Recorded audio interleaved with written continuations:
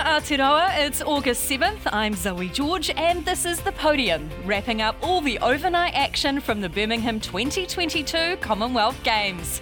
It was silver in the hammer throw, bronze in the bowls, plenty of personal bests in the athletics, and the Silver Ferns were absolutely pummeled by Jamaica.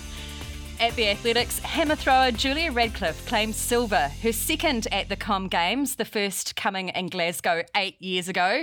Her final attempt of 66.93 metres wasn't enough to beat Canada's Carmen Rogers, but Radcliffe was still pleased with her performance today. I just really wanted to give it heaps and really go for it, and I was so close on that fifth throw. I just went out the side, so nearly got there, but that's all right.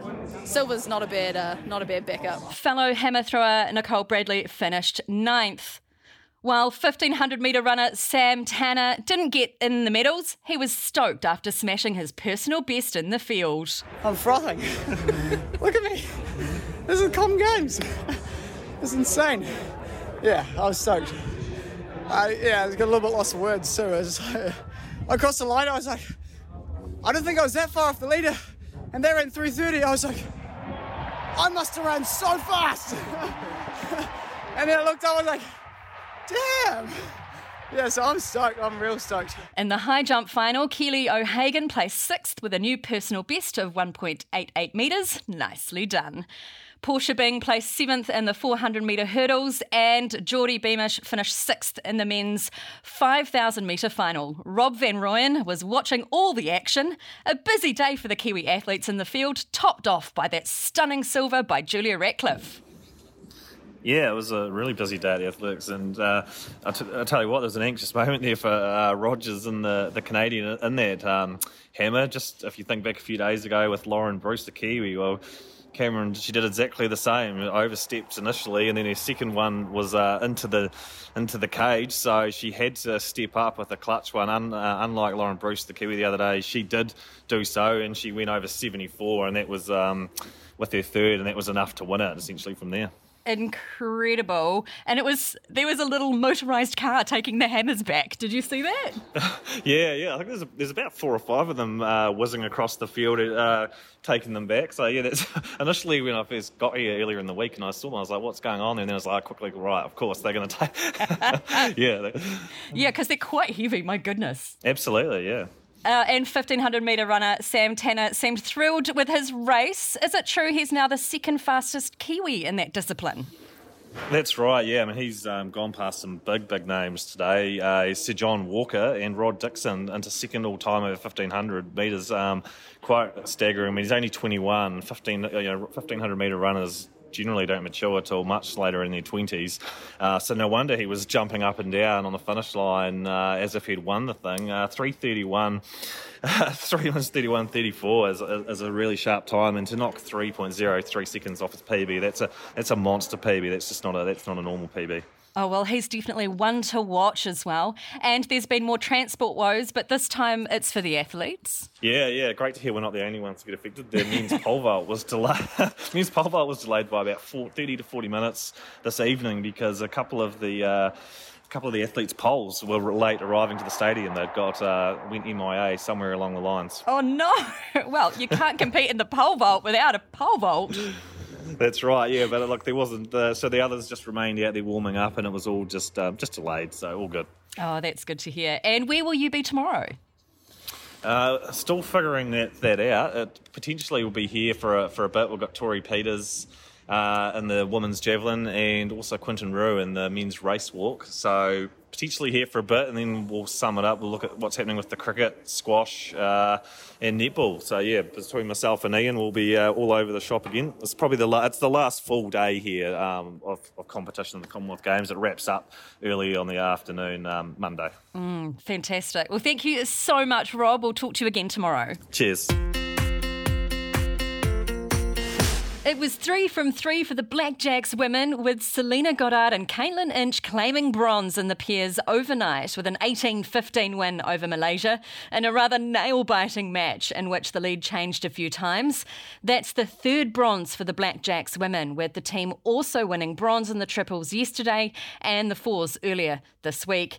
Blackjack Taylor Bruce says she hopes the team's success convinces more people to give bowls a go. Bowls is an incredible sport. It is so inclusive. Anyone can play it at any level. So I hope that we can get the sport out there and show people that it's a game worth trying and just give it a go. It's so fun, and I've made the best friendships in bowls. So give it a go. The clubs are awesome. They're very welcoming to people coming in and having a roll. And it was disappointment for the Silver Ferns, losing 67-51 to Jamaica. They will now face a bronze medal match-up against England. Captain Gina Crampton says the team's still got plenty to fight for. Obviously, we've still got a lot to fight for, and I think we want to show pride in the Silver Fern and the Silver Ferns dress. And no matter who we play against tomorrow, we're going to pick ourselves up really and give it our all. Coach Dame Nolene Taurua says pride is something the Silver Ferns always play with. We wear the pride on our sleeve every day, so it's not something that just comes out because we've lost, so I'm just making this clear. It's something that we wear representing New Zealand, so we've just got to lick our wounds and get ready for the bronze match tomorrow. Reporter Ian Anderson was at the netball. Ian, what happened? Yeah, that was not an impressive display. I've written a follow-up piece after my initial story from this morning, Birmingham time, after that defeat, and I've called it one of New Zealand's more humbling netball losses. We had the situation where Jamaica were benching their star players in the fourth quarter. They were that far ahead. Wow. I mean, was this expected? Were we expected to lose to Jamaica? I think expectations for the side that has come to the Commonwealth Games were reasonably low. It's 3 years since New Zealand won that World Cup, but if you look at that World Cup winning side, it had Casey Kupua, Laura Langman, Maria Folau, three absolute legends of the game. It also had Katrina Rore, Amelia Ran Ekenazio, Karen Berger and Jane Watson, and neither of that quartet are in Birmingham for various reasons at the moment either. So it is a young, inexperienced, and you would have to say not New Zealand's first choice side. Jamaica is certainly a good side, but I don't think many people would have said 16-point defeat. Where were we let down on court? The slow start is what Nolene Taurua referred to as a recurring theme, and Gina Crampton brought it up as well too. They had the first pass and Maya Wilson missed her first shot at goal. They turned the ball over shortly after that, and before you looked up at the scoreboard, it was 10-4 to Jamaica. Their towers are up, and it never really got much better than that. Oh, were there any bright moments in the game for us though? No. That was emphatic. No. No, I can't really remember any. Grace Nweki came on for the second half, and she had that physical impact that she does under the posts. Obviously, Janelle Fowler had a massive impact at goal shoot for Jamaica, and Grace Nweki has that height and leaping ability and stretch as well that New Zealand were really struggling to impose themselves in that shooting circle in the first half. She may get a starting role against England in that bronze medal match. So when are we playing the English, and can we beat them? Well, England got reasonably well beaten by Australia. It was about 9-point margin in the end, I believe, and they'll have trouble picking themselves up as well too. They obviously wanted to defend their title in front of their home fans, so it may be a question mark of which team responds the best and feels they have the most to play for, but I think England would still start that match favoured. I believe that is Monday morning New Zealand time. And in other news, I hear you bumped into a stag do during your travels today. I did. I was outside the media centre getting ready to come to the boxing tonight, and a few blokes sat down having a few cans, and one came over to introduce himself wearing an Aston Villa shirt, and I said, "Oh, you're a Villa fan?" I was keen to talk football with anyone. He said, "No." He said, "I hate Villa. I've been made to wear this. It's my stag do." And he's a West Bromwich Albion fan who are not too far from here as well too. And he explained me the difference, how I could recognise the three sort of major football fans in the city. He said the Aston Villa fans are the rich ones, the West Bromwich Albion fans are the smart ones, and the Birmingham City fans are neither. Always good to have a bit of football chat. Where will you be tomorrow? Waiting to find out. There's a few bronze medal matches. There's the Black Sticks and also obviously the Silver Ferns, possibly one of those, and there is some squash looming, and we may yet get a squash doubles final or two. That would be good. Brilliant. Here's what else made headlines overnight. In squash, Paul Cole and Joel King are into the gold medal match after a win against number 1 seeds India this morning. In wrestling, it wasn't to be for both Suraj Singh in the freestyle 57 kg event and Cole Hawkins in the men's freestyle 74 kg event, both missing out on a bronze this morning. In diving, Liam Stone finished 8th and Fraser Taverner 12th in the men's 3-metre springboard final. In badminton, mixed doubles, Anona Pack and Oliver Leyden-Davis lost their quarterfinals to Singapore 2-0. In cricket, the White Ferns were beaten by Australia by 5 wickets and will play England for bronze. And in the beach volleyball, nail-biting stuff for the Kiwis, with the match going down to the bitter end against Canada. Losing 2-1, they'll play for bronze tomorrow. We're back on our detour to South Africa now with Mark Hinton. Spoiler alert for those who are watching the delayed coverage, you may want to block your ears. The All Blacks lost 26-10 to the Springboks. Mark, an unsurprising result there from the men in black. I hate to say it, Zoe, but absolutely unsurprising. I mingled a bit with the South Africans before the test. The lovely people I'm staying with took me to one of the sort of pre-game braais they have, a gathering of various like-minded souls, which is part of the rugby experience here in South Africa. They like to barbecue a lot of meat and they like to have a few cold ones and kind of anticipate the test before they actually go in. And they were all very anxious to get my thoughts, and I told them all that I didn't hold up much hope for the All Blacks, given the way they were playing and given the quality of the South African team. And I hate to say it, but my prediction was 100% true. That was, one-sided. Let's say one-sided. That was 2016. I think was a fair reflection. And often you say, maybe it blew out or whatever. The All Blacks were a distant second in that contest, Zoe, and they are in a world of trouble. 5 losses in their last 6 tests and 3 out of 4 in 2022. And I think the executioner's axe is being sharpened as we speak. Oh, was there a glimmer of hope? Was there anything positive from the All Blacks today? Not really. I'm trying to think through Ireland. Ardy Savere and Will Jordan played well. I can't think of an All Black that I would say walked off the field that, you would say he had a great game and at least he played well. I just think collectively they were short of the mark, and individually no one was able to step up and kind of survive that pressure test, the pressure cooker.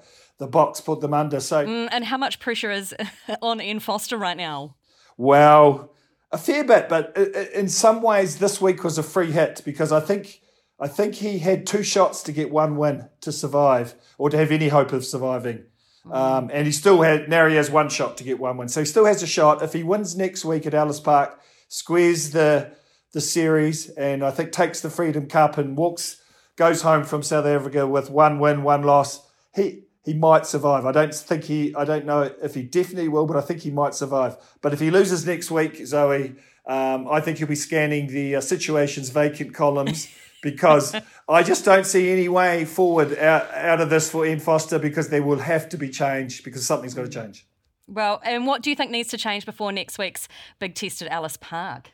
Well, they need to. There's a thing in rugby where you pass the ball and then you catch it, so that will help. They need to catch the ball. There's skills, Zoe, where we're below par. So the box, a lot of that's the box pressure. They're up in your face. They're big men. They tackle well. They chase after the high ball. They kick the ball in the air about 100 miles, and it takes forever to come down. And meanwhile, these little fast wingers are thundering through on tiptoes. And you saw at the end there, one of them got it slightly wrong and nearly made Bowden Barrett do a cartwheel. Very dangerous. He got sent off for it, but it was only 3 minutes to go, so it didn't matter. But they just do it so well, and so you got to. I think it's all about skills for the All Blacks now. They're trying hard. Look, we'll give them that. They're trying hard, but they're just not executing, and they're not playing with any rhythm and confidence. In sport, you need rhythm and confidence, as you know, to play. To your best. They have none. They're just nothing's flowing for them. So they've got to find that in 7 days. And actually, a colleague of mine from the South African media texted me straight after the game and he said, if you thought it was tough for them there in that atmosphere, you wait till next week because Ellis Park will be 65,000, 70,000 South Africans, and it's even more intimidating. And I think the South Africans might be even better next week. So it gets tougher. They're going to have to go up a lot. But I tell you what, Ian Foster, he gave them, just come from his press conference, he was in major denial. He talked about his team getting better, this being their best performance of the year, them going up several cogs. Now, I can tell you, the people that write in the columns on the comments on stuff, and the people that ring up Talkback Radio, I'm sure they don't agree with him. Well, I hope that the All Blacks manage to find some confidence and some rhythm for the big game at next week. Thank you so much, Mark Hinton. Yeah, a pleasure. And have faith, people. These guys will come right, but I don't think it'll be in 7 days. And to end on a different note today, sports journalism has lost a mighty totara this week. Legendary sports writer David Leggett worked with or alongside many of our team spanning nearly 40 years. Dave's legacy will live on in those of us whose lives he impacted and who will continue to carry the torch for sports journalism, including our very own Ian Anderson. Ian? Yeah, I don't have a legendary Lego tale like so many who met him do, but what I can say is that every time I walked into a press box and Chief Sitting Bull was there, my day became immeasurably degrees happier, and that may be about the best thing you can say about anyone. Oh, that's beautifully said, Ian. And that's the podium from day 9 of the Birmingham 2022 Commonwealth Games. On behalf of Rob Van Rooyen and Ian Anderson in Birmingham, producer John O'Williams and audio engineer Sam Scannell, I'm Zoe George. Join us tomorrow for cycling, badminton, netball, hockey, athletics, cricket, beach volleyball, boxing, diving and squash. Remember, you can find all the latest games action online at stuff.co.nz. And if you liked this podcast, check out more fabulous Stuff podcasts at stuff.co.nz/podcasts or wherever you get your podcasts from. Ngā mihi, go well.